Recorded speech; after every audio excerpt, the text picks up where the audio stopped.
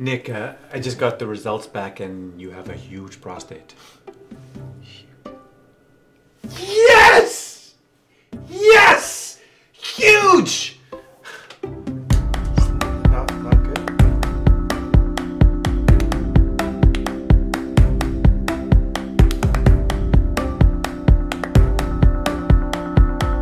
Hey guys, Nick Gerosos, Andrew Steinberg, and welcome to another episode of have the balls to talk about it. So Andrew, what are we going to talk about today?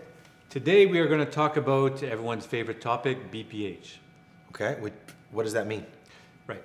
So BPH is benign prostatic hyperplasia. It's Okay. the enlargement of the prostate, which happens in men. Okay.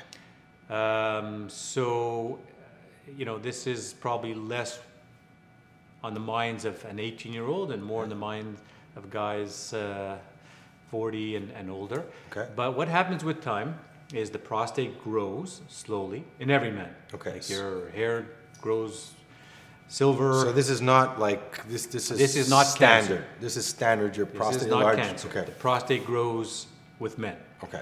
Every man. Some it grows faster, some it grows slower. And if you just look at the anatomy of the prostate and where it is, so the urine starts in the bladder and it flows right in the middle of the prostate. Okay, so as the prostate grows, it can block the urinary canal before it goes into the penis. Okay, and this can cause problems. Okay. And this can cause urinary problems. So what happens? The prostate grows and as I said, blocks the tube and can cause a variety of symptoms such as having to pee often. You know, it's counterintuitive. Why, if you're blocked, you pee more often? Well, it's the bladder becoming more active as it's getting angry because it's being blocked. So you get a blockage and you've got the bladder pumping and people are, men are running to the bathroom, particularly at nighttime. They'll wake up 3 or 4 times at nighttime as opposed to none or once, which is the average. They may have difficulty to pee, have to push it out. They can see their friend at the Bell Center watching a hockey game, and they're done emptying their bladder in 15 seconds, and you're sitting there for 45 seconds as it's dripping out, and the last drips are on your shoes. So those are all signs and symptoms of an enlarged prostate. Sometimes it can burn a little bit. Pain is usually not associated with enlargement. If you do have pain, you got to be thinking other things, maybe an infection or maybe chronic prostatitis. Every man has an enlarged prostate, but not every man has symptoms of an enlarged prostate. Okay. And the symptoms are because of the size where it blocks and also because of the tone of the prostate. Just like the tone in the blood vessels, when they clamp down, give you high blood pressure, those same receptors can cause a clamping down in the prostate. Why do some people with big prostates have no symptoms and some people with little prostates have big symptoms or lots of symptoms? We don't know, particularly that, but that can be seen. So it's not a correlation between the size of the prostate and the symptoms that you have. I get patients who are referred from family doctors for enlarged prostate. Then I say, well, do you have any trouble to pee? Do you have any trouble with this or that? And they're like, no, I feel perfectly normal. Well, thanks for coming, but it's like big ears. If they don't bother you, you don't have to treat them. When should somebody get that checked? So the reason why it should be checked either by a urologist or by their family doctor is, one, if it's bothering you. Okay. If you're waking up 4 times a night and you can't function during the day, or if you're running to the bathroom, you can't sit through a movie, if you have any other symptoms that go with it which are concerning, burning, pain, blood in the urine, really difficulty to get it out, you're near blocking completely. These are some of the other or sort of more important. All that is that your prostate's enlarged. Typically, okay. Which will take us to the next topic of what causes these symptoms. Yeah. And enlarged prostate is the most common cause of these symptoms in men, but there are many causes of these symptoms, and that's why your doctor has to look into it and see what's actually causing before they go and treat it. So besides an enlarged prostate, many medications can cause similar symptoms. For high blood pressure, produces more urine. Even lifestyle. I had a guy who come in and said he'd seen 3 urologists. They couldn't figure out why he was peeing 6 times at nighttime. And I finally looked at him and said, well, do you drink coffee? Mm-hmm. How many cups do you drink? About 12. Like, you drink 12 cups of coffee a yeah. day, and you're asking why you're paying too much. Yeah, it's true. Cut down your coffee, and let's see what happens.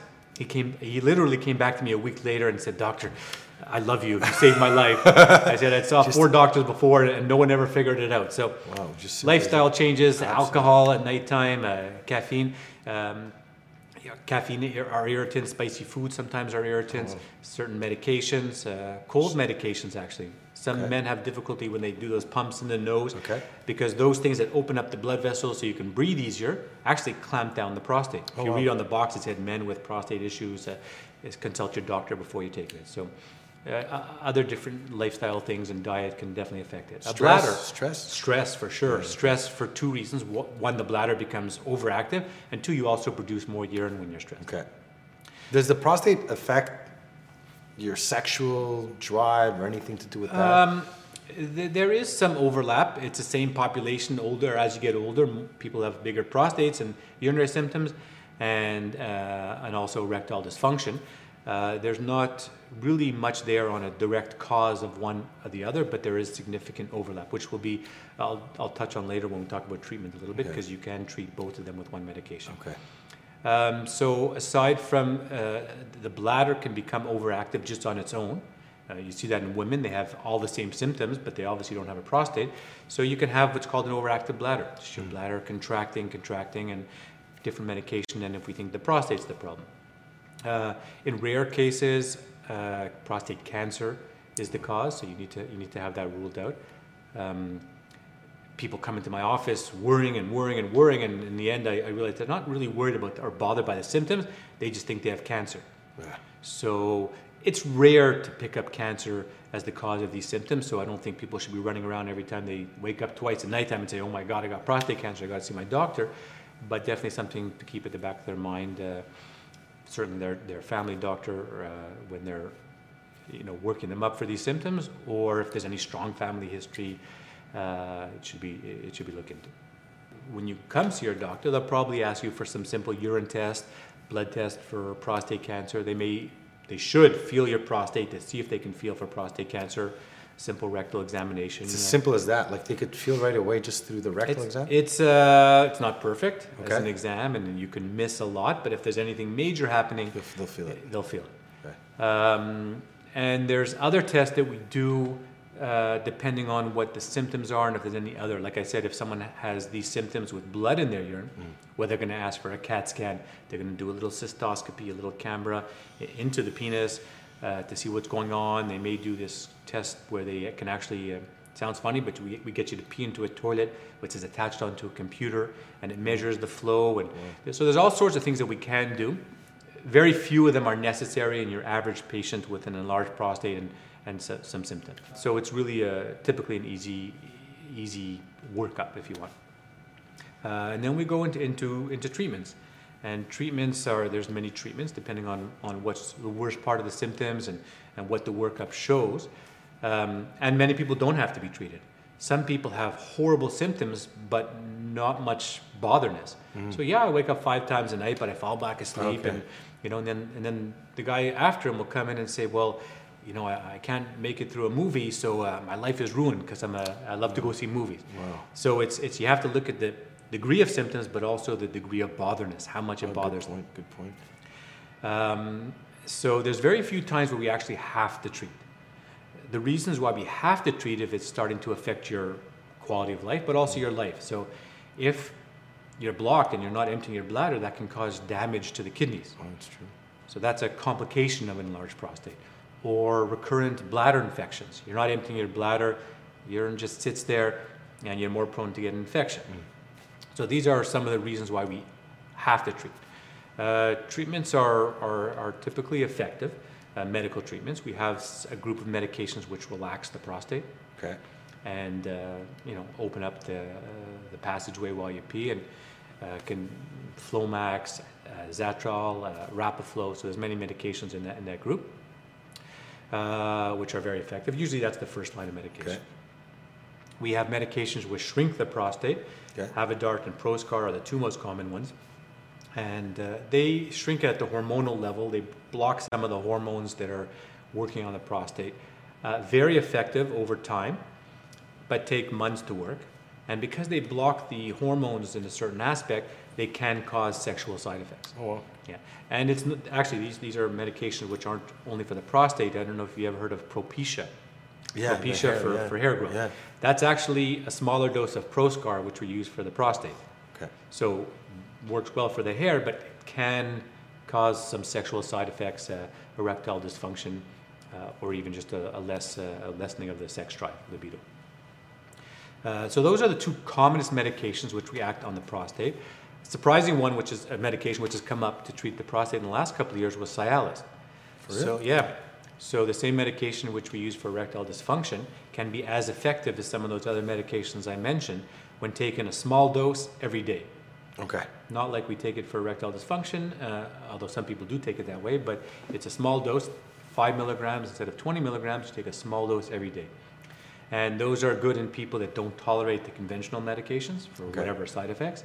And also people who have, as we said before, an enlarged prostate and erectile dysfunction. Okay. We can treat two birds with one stone. So that's effective. There are medications which relax the bladder as well for those who have really symptoms of not difficulty to get the urine out, but really what we call overactive bladder, unstable bladder. They're running. So there are medications which can relax the bladder, and really one of the common bothers is people who pee at nighttime. There are medications which it's a hormonal. It's the same medication we give to bedwetters. It's a medication which holds back the urine production in the kidneys. Wow. And you produce less at nighttime and more during the day. So many options, and ultimately if you're having complications or these medications are not working, then there's surgical techniques, which is basically going in through the penis and scraping out the prostate with a little loop or laser. I mean, any sort of energy that's ever known to man has been tried on the prostate. Freezing it, burning it, laser, microwave, injecting alcohol, they all seem to work. What is then, you know, I'm listening to all this. What can I do? Is there anything I can do in my daily life to eat, or is there anything that will keep my prostate healthy? So there's a lot of myths out there. Okay. There are some things which seem to be holding the test of time, which is lycopenes. Okay. Lycopenes is found in processed tomatoes. Okay. So not necessarily, well, it's found in whole tomatoes, but processing tomatoes by cooking them actually brings it out. Tomato sauce has higher concentrations than that. Okay. So whether that helps for an enlarged prostate or just prostate cancer, it's not 100% clear, but there may be some benefit in lycopenes. There's certain nutrients in zinc and selenium, which again there's conflicting studies on that. Yeah, that's it. Like everything we do, a lot of conflicting studies. Pumpkin seeds, some say. There's something called saw palmetto, which you may have heard of, natural product, but recent studies have shown no benefit. Although I have patients who come in and say, I'm on that, it's like a miracle thing. So you got to... Could be a placebo effect in the mind, obviously. There's huge placebo effect in some of these things. So does exercise do anything? Exercise has no direct effect on the prostate, but again, and I keep saying this to my patients and when we talk here, that the heart is always much more danger to you than the prostate is, whether it be difficulty to pee or prostate cancer. You're more likely to die from a heart attack. So when people want health advice and lifestyle changes, do what's good for the heart. Eat well, exercise. It's good for the heart. It's good for the erections. But nothing particularly that's going to target the prostate. And when should you get it checked? So people watching, is there what's the age that's? So we're talking about prostate cancer screening, and we're going to do a whole show on that. Yeah. We can probably do a 4-hour show on that because it's very controversial. But if you want Andrew Steinberg's guidelines on whatever day it is, 2018, any man who has problems, they should check the prostate and urinary problems and pain and so on. Any man with a strong family history of prostate cancer, your father had it at the age of 49 and your grandfather died from it and so on. Not your second cousin's husband's brother might have had it. That's not a family history. And those, again, is controversial, but let's say between the age of 40 and 50 you should have your prostate checked. And then, let's say between the age of 50 and 70, you should have your prostate checked if you want. The newest guidelines saying to discuss all the risks and benefits with your patients about what screening can do and can't do, and how many lives it can save for how many patients screened. So it's, I assume they want us to have an hour conversation with every patient, but typically what I suggest is between the age of 50 and 70, have a rectal examination and a PSA blood test, and follow that yearly or every 2 years if your value is really low.